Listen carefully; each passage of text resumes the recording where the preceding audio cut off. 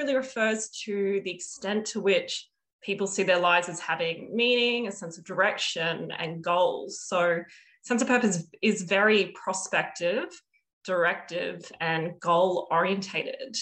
And in particular, tends to have this external component, which I think is really important to emphasize, where there's this desire to make a difference to the world and to contribute to matters larger than the self. Spirituality and religion seem to be good for mental health. In most studies, outcomes are improved after treatment. Risk of morbidity and mortality is reduced by spiritual and particularly religious affiliation, engagement with the life of a faith community. Spiritual well-being translated into less depression and also greater recovery from depressive symptoms when young people had experienced it. Whereas negative religious coping, which means, for example, if I am going through a difficult time, then I start blaming God. That kind of thing was associated with more depression. Welcome, Whatever Works, Beliefs and Purpose. Introducing our speakers, Emily Halsher, Shilpa Agarwal and Christopher Cook. My name is Emily Halsher. I'm research fellow based at Kiama Berghofer Medical Research Institute, which is in the very sunny Brisbane, Australia. I'm Chris Cook. I'm Emeritus Professor in the Institute of Medical Humanities at Durham University. And I also have a background in mental health and in psychiatry, training in general adult and addiction psychiatry, and then practicing for many years in the NHS in addictions. I also have interests in theology. I have a PhD in theology and I'm an Anglican priest. And I'm interested in the intersections between spirituality, theology and health, particularly mental health. My name is Shilpa and I'm a child and adolescent psychiatrist by training. I did my basic medical and psychiatry training in India, Mumbai. And then I got around to doing my fellowship from Royal College of Australia and did my advanced training in child and adolescent psychiatry in Australia. How does sense of purpose affect youth mental health? So sense of purpose really refers to the extent to which people see their lives as having meaning, a sense of direction and goals. So sense of purpose is very prospective, directive and goal orientated. And in particular, tends to have this external component, which I think is really important to emphasize, where there's this desire to make a difference to the world and to contribute to matters larger than the self. Just turning attention to the actual commission last year, we conducted an extensive scoping review, which examined the impact of sense of purpose interventions on anxiety and depression in young people. So we found 21 studies which met our eligibility criteria.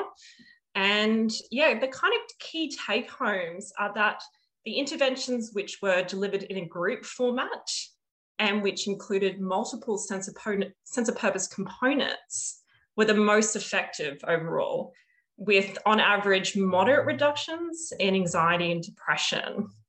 Interestingly, we found the interventions were more effective at reducing depression rather than anxiety symptoms.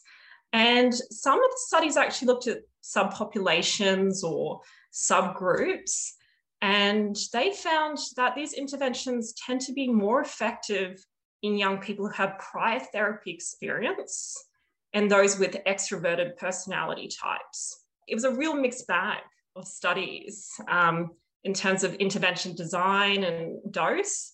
So it was really hard for us to make really clear and concrete conclusions about intervention effectiveness.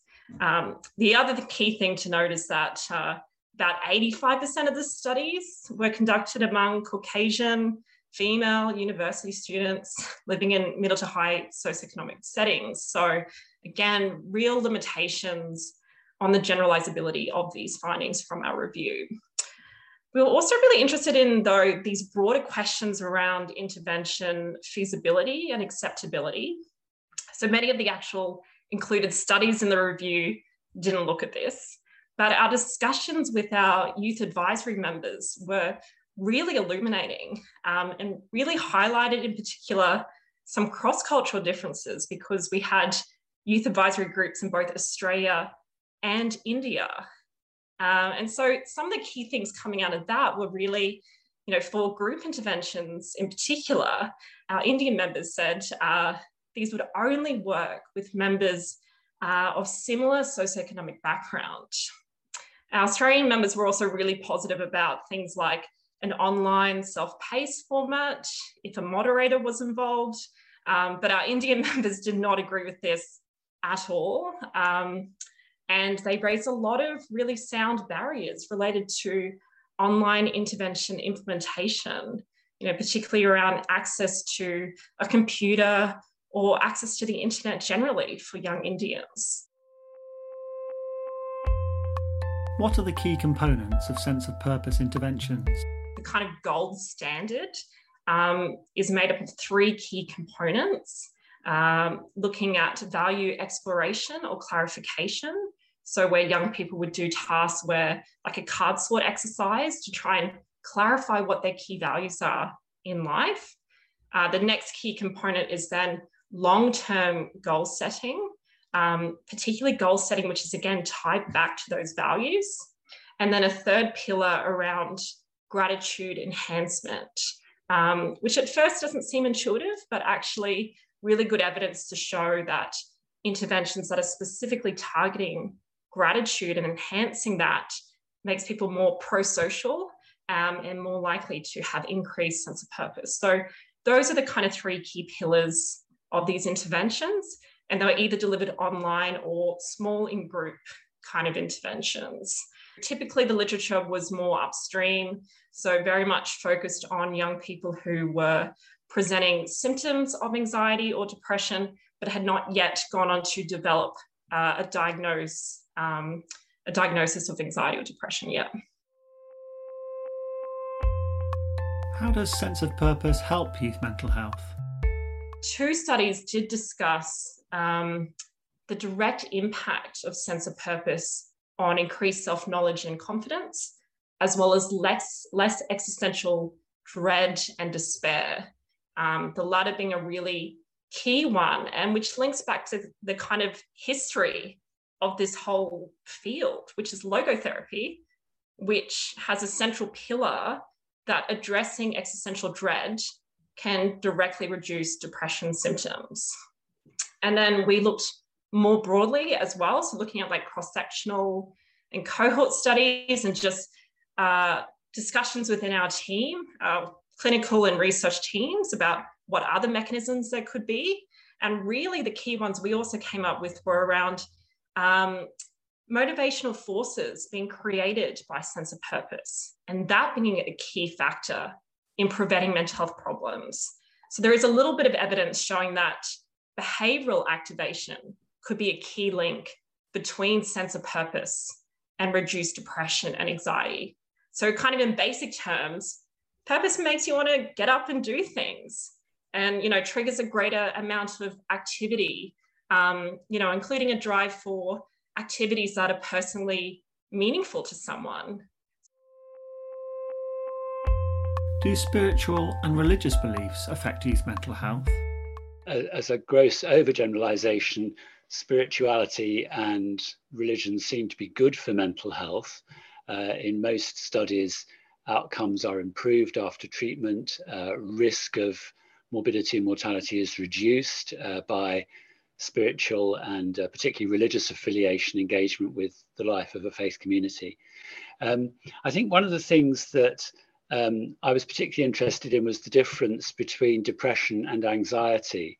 And again, this reflects the wider literature where spirituality and faith seem to reduce the risk of depression and again improve outcomes when you're treated for depression.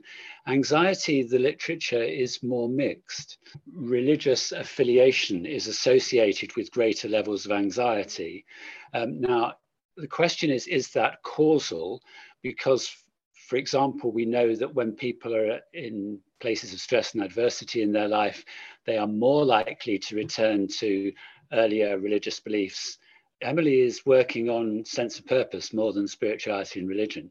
And I just wonder, I'm thinking out loud here, whether there might be ways in which having a sense of purpose might increase anxiety for young people. And am I going to achieve these goals in life? Can I do this? Am I good enough? You know, all of these questions suddenly come to the fore. If you're laid back and don't care and, well, you know, whatever, maybe you can be less anxious about some things in life. But once you've got a goal to achieve, then you can worry about failing. It's very interesting, Chris, that you brought the question of increased anxiety, the associations which have been found between increased anxiety and holding religious beliefs, because that's exactly what we found in our review. Although we didn't have many studies looking at anxiety, we had very thin literature as far as anxiety studies were concerned. There were studies which showed that increased participation in religious activities, especially group activities, was associated with increased levels of anxiety in young people. And if they were ethnic minorities, then the chances of anxiety were high. So in addition to that, we, as far as the depression is concerned, we found largely protective effects in the onset of depression, and we did find a role of religious and spiritual beliefs in the treatment of anxiety and depression in young people, largely in sync with the findings. Again, it's a bit of an overgeneralization, but what is there available in adult literature. Interestingly, intervention studies, most of them found positive effects. However, the quality of the studies, there was a high risk of bias.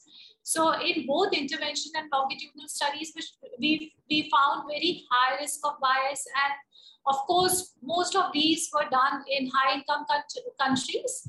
38 studies out of 45, for example, were done in the US, longitudinal studies, and only one was from low and middle-income country. Similarly, when we came to intervention studies, around 12 were done in low and middle income countries, whereas the rest of them were from higher income countries. So whether they are accurately representing how these beliefs work in all settings, we are not sure. However, what stood out for us, spiritual well-being translated into less depression and also greater recovery from depressive symptoms when young people had experienced it. Whereas negative religious coping, which means, for example, if I'm going through a difficult time, then I start blaming God for my difficulties, or trying to not see the light at the end of the tunnel, absolute despair, but I'm contextualizing it using my religious beliefs. That kind of thing was associated with more depression. How do spiritual and religious beliefs help youth mental health? The belonging to the social network, the community dimension of it is important. And we know much more widely that being well socially networked, part of a supportive community, is good for you mentally and in other ways. So it would be unsurprising that faith communities contribute in that way. And of course, there's also the behavioral dimension of that. So for example, in one of my own studies quite a few years ago, in terms of substance use, young people belonging to faith communities are less likely to use illicit substances, less likely to get into difficulties with heavy drinking and that kind of thing. So there's a modeling effect of a moderate use of substances in managing life's stresses and so forth, not getting involved in criminal activity, that kind of thing. So all of this stuff is important. But I think you're right, and Shilpa is certainly right in terms of looking at the inner dimension of it. There's also something about what we believe. Going back to Emily's study, do you have a sense of purpose and meaning in life? And again, Shilpa's work illustrates the more general principle here that intrinsic religiosity seems to be good for us, extrinsic religiosity isn't. So if your faith is all about being seen to be at a place of worship on the holy day, for example, in the Bible Belt in the southern United States, 70% of the community goes to church in many parts of the southern US. And a lot of it is about being seen to be there, you know, to be with the right people, to be doing the right thing. That doesn't seem to be so good in terms of health outcomes. It's the inner dimension, what really matters to you, what motivates you, what drives you in life. These are the things that seem to be associated with better mental health. The other thing that Shilpa mentioned, which I thought was really interesting, was about the negative and positive religious coping. Again, the literature generally supports what Shilpa is saying, that positive religious coping is good. Negative religious coping seems to be associated with poorer mental health. But having said that, you know, if you are the person who's struggling with the thought that God doesn't love me, you know, maybe there is no God, why would all this happen to me? It must be because I'm a bad Christian, bad Muslim. Actually, those are real issues for you. You can't just dismiss those as a clinician or as a religious minister. You have to take them seriously. And there is increasing evidence to suggest that addressing these things in psychotherapy is important in terms of treating spiritual and religious people. It got me thinking about the importance of rituals in our life and for maintaining good mental health.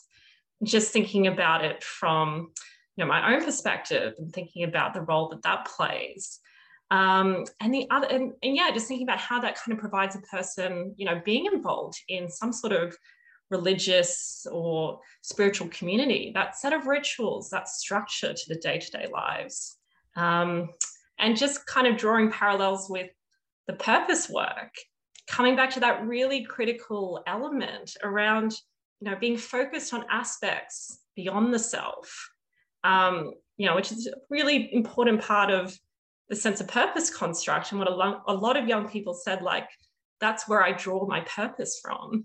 And I could see potentially that could also play a role in this relationship between, you know, spiritual involvement and reducing anxiety and depressions. We considered prayer and participating in individual religious activities as a measure of salience.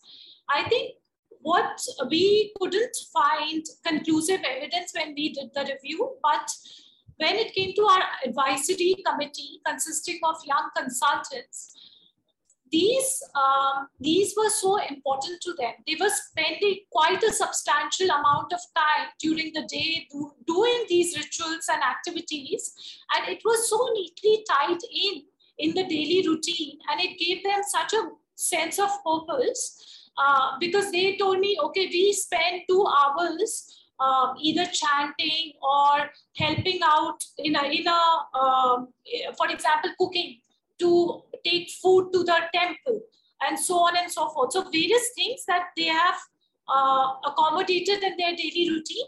And I think that aspect could also be, there is an overlap between that and behavioral activation and giving them something to do during the day with specified time. I think that could be one of the reasons why it was so rewarding for them.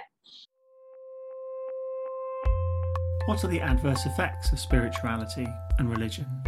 We probably need to distinguish between religiously and spiritually integrated interventions in terms of psychotherapy that you're talking about, and spirituality and faith generally. I mean, I distinguish those two. But I think the principle is probably true in both cases. So, for example, although we know that most of the world's major faith traditions seem to be good for most people who participate in them, we know that there are also cults and sects and extreme religious groups which have profoundly negative impacts upon people, including suicide pacts and coercive, abusive behavior within the group, and so on and so forth. So clearly that is harmful, and indeed there's a whole world of providing therapy and support to people who are able to escape from those groups and to recover from the impact upon them. In terms of the interventions, I think we probably know less than we ought to know, but again, the principle would hold good, that, you know, sometimes these things are not going to help. I think I just want to take one step back for that before I come back to it. and this was implicit perhaps in what Shilpa was saying, but people can use positive and negative religious coping at the same time. So you can draw on the support of your faith community, and that can be good for you. And at the same time, you might believe that the devil is attacking you and that there's demonic influence in your life, and this is making you ill. So on the one hand, you're getting the support of the group, you're having comfort from God's protection of you and from the power of prayer. But at the same time, you're having this negative influence of, well, Satan is actually making me ill. So there's a number of different things all going on. And the reality of the situation is likely to be more complicated than many research studies to date have been able to address. There's also an issue around the stigma associated with mental ill health. So, for example, in some of the studies of psychosis, I'm thinking here of major mental disorders rather than things like anxiety and depression. But at the very time when we know many people with schizophrenia are drawing on positive religious coping and finding support in their faith, actually their faith community is withdrawing from them to some extent, is treating them with a degree of suspicion, perhaps excluding them in some way. You know, you're not well, you can't lead the prayers this week. You know, we don't want you to do the reading. It will be too stressful for you, whatever it may be. So actually, these people are engaging in positive religious coping, but their community is not supporting them. They're not getting the help they need from their faith community. Who will deliver these interventions to young people? So I think it is important not only to acknowledge the differences in the set of beliefs that young people hold as far as religiosity and spirituality is concerned, but also to sensitize the mental health community towards these beliefs and the religious leaders about the mental health needs of young people, especially when they are the de facto providers of mental health in countries like India. That is the first destination for young people and the families. If the young people are suffering from, say, depression and anxiety, the first person that comes to their mind is the religious leaders or the person they are following in terms of their beliefs. We need to know more about how to integrate better understanding of mental health within faith communities and better understanding of faith within medical communities. And there has been a horrible barrier between the two, which has been really unhelpful for both sides. So we need to get better at mutual understanding. Maybe that's not just research, it's more about cross-professional exchanges, more interaction between clergy, chaplains and mental health professionals, but we certainly need to do something about that. Will interventions work across different countries? The key big things that are missing are, obviously, we talked about a bit earlier about the mechanisms at play, and that's probably differential depending on, you know, what we're talking about in terms of the different outcomes. Are we talking about depression or anxiety? That will have differential mechanisms and will have different, will play out differently in different cultural settings. But more importantly is still coming back to this issue around acceptability of the intervention. What are the preferred modes of the delivery of the intervention, which for us we found was very different across the two cultural settings in which we discussed, you know, with our youth advisory groups. For example, the Indian youth advisors did not think an online intervention would work at all in their setting, but also thinking about, what is underpinning this intervention in terms of the content, because we found sense of purpose was defined quite actually differently in these two groups as well, where kind of resonating with what Shilpa said, Australian young people, personal values was the most important thing. And for Indian young members, the family value was the absolute 100% pinnacle, had the greatest weight. You know, constructs around family honor weren't considered at all in any of the interventions that we reviewed. So again, resonating with what Chris said, like we can't just have a universal intervention model for a lot of these. So we need to be tailoring these at the local level and building it up from that level. And then my final point is just around logistical aspects of these implementation of these interventions. Again, we need to be relying on those local teams. They know best in terms of what's going to work well in their countries, and the constraints around, the implementation of such interventions. Visit the Wellcome website to find out more about mental health at the Wellcome Trust.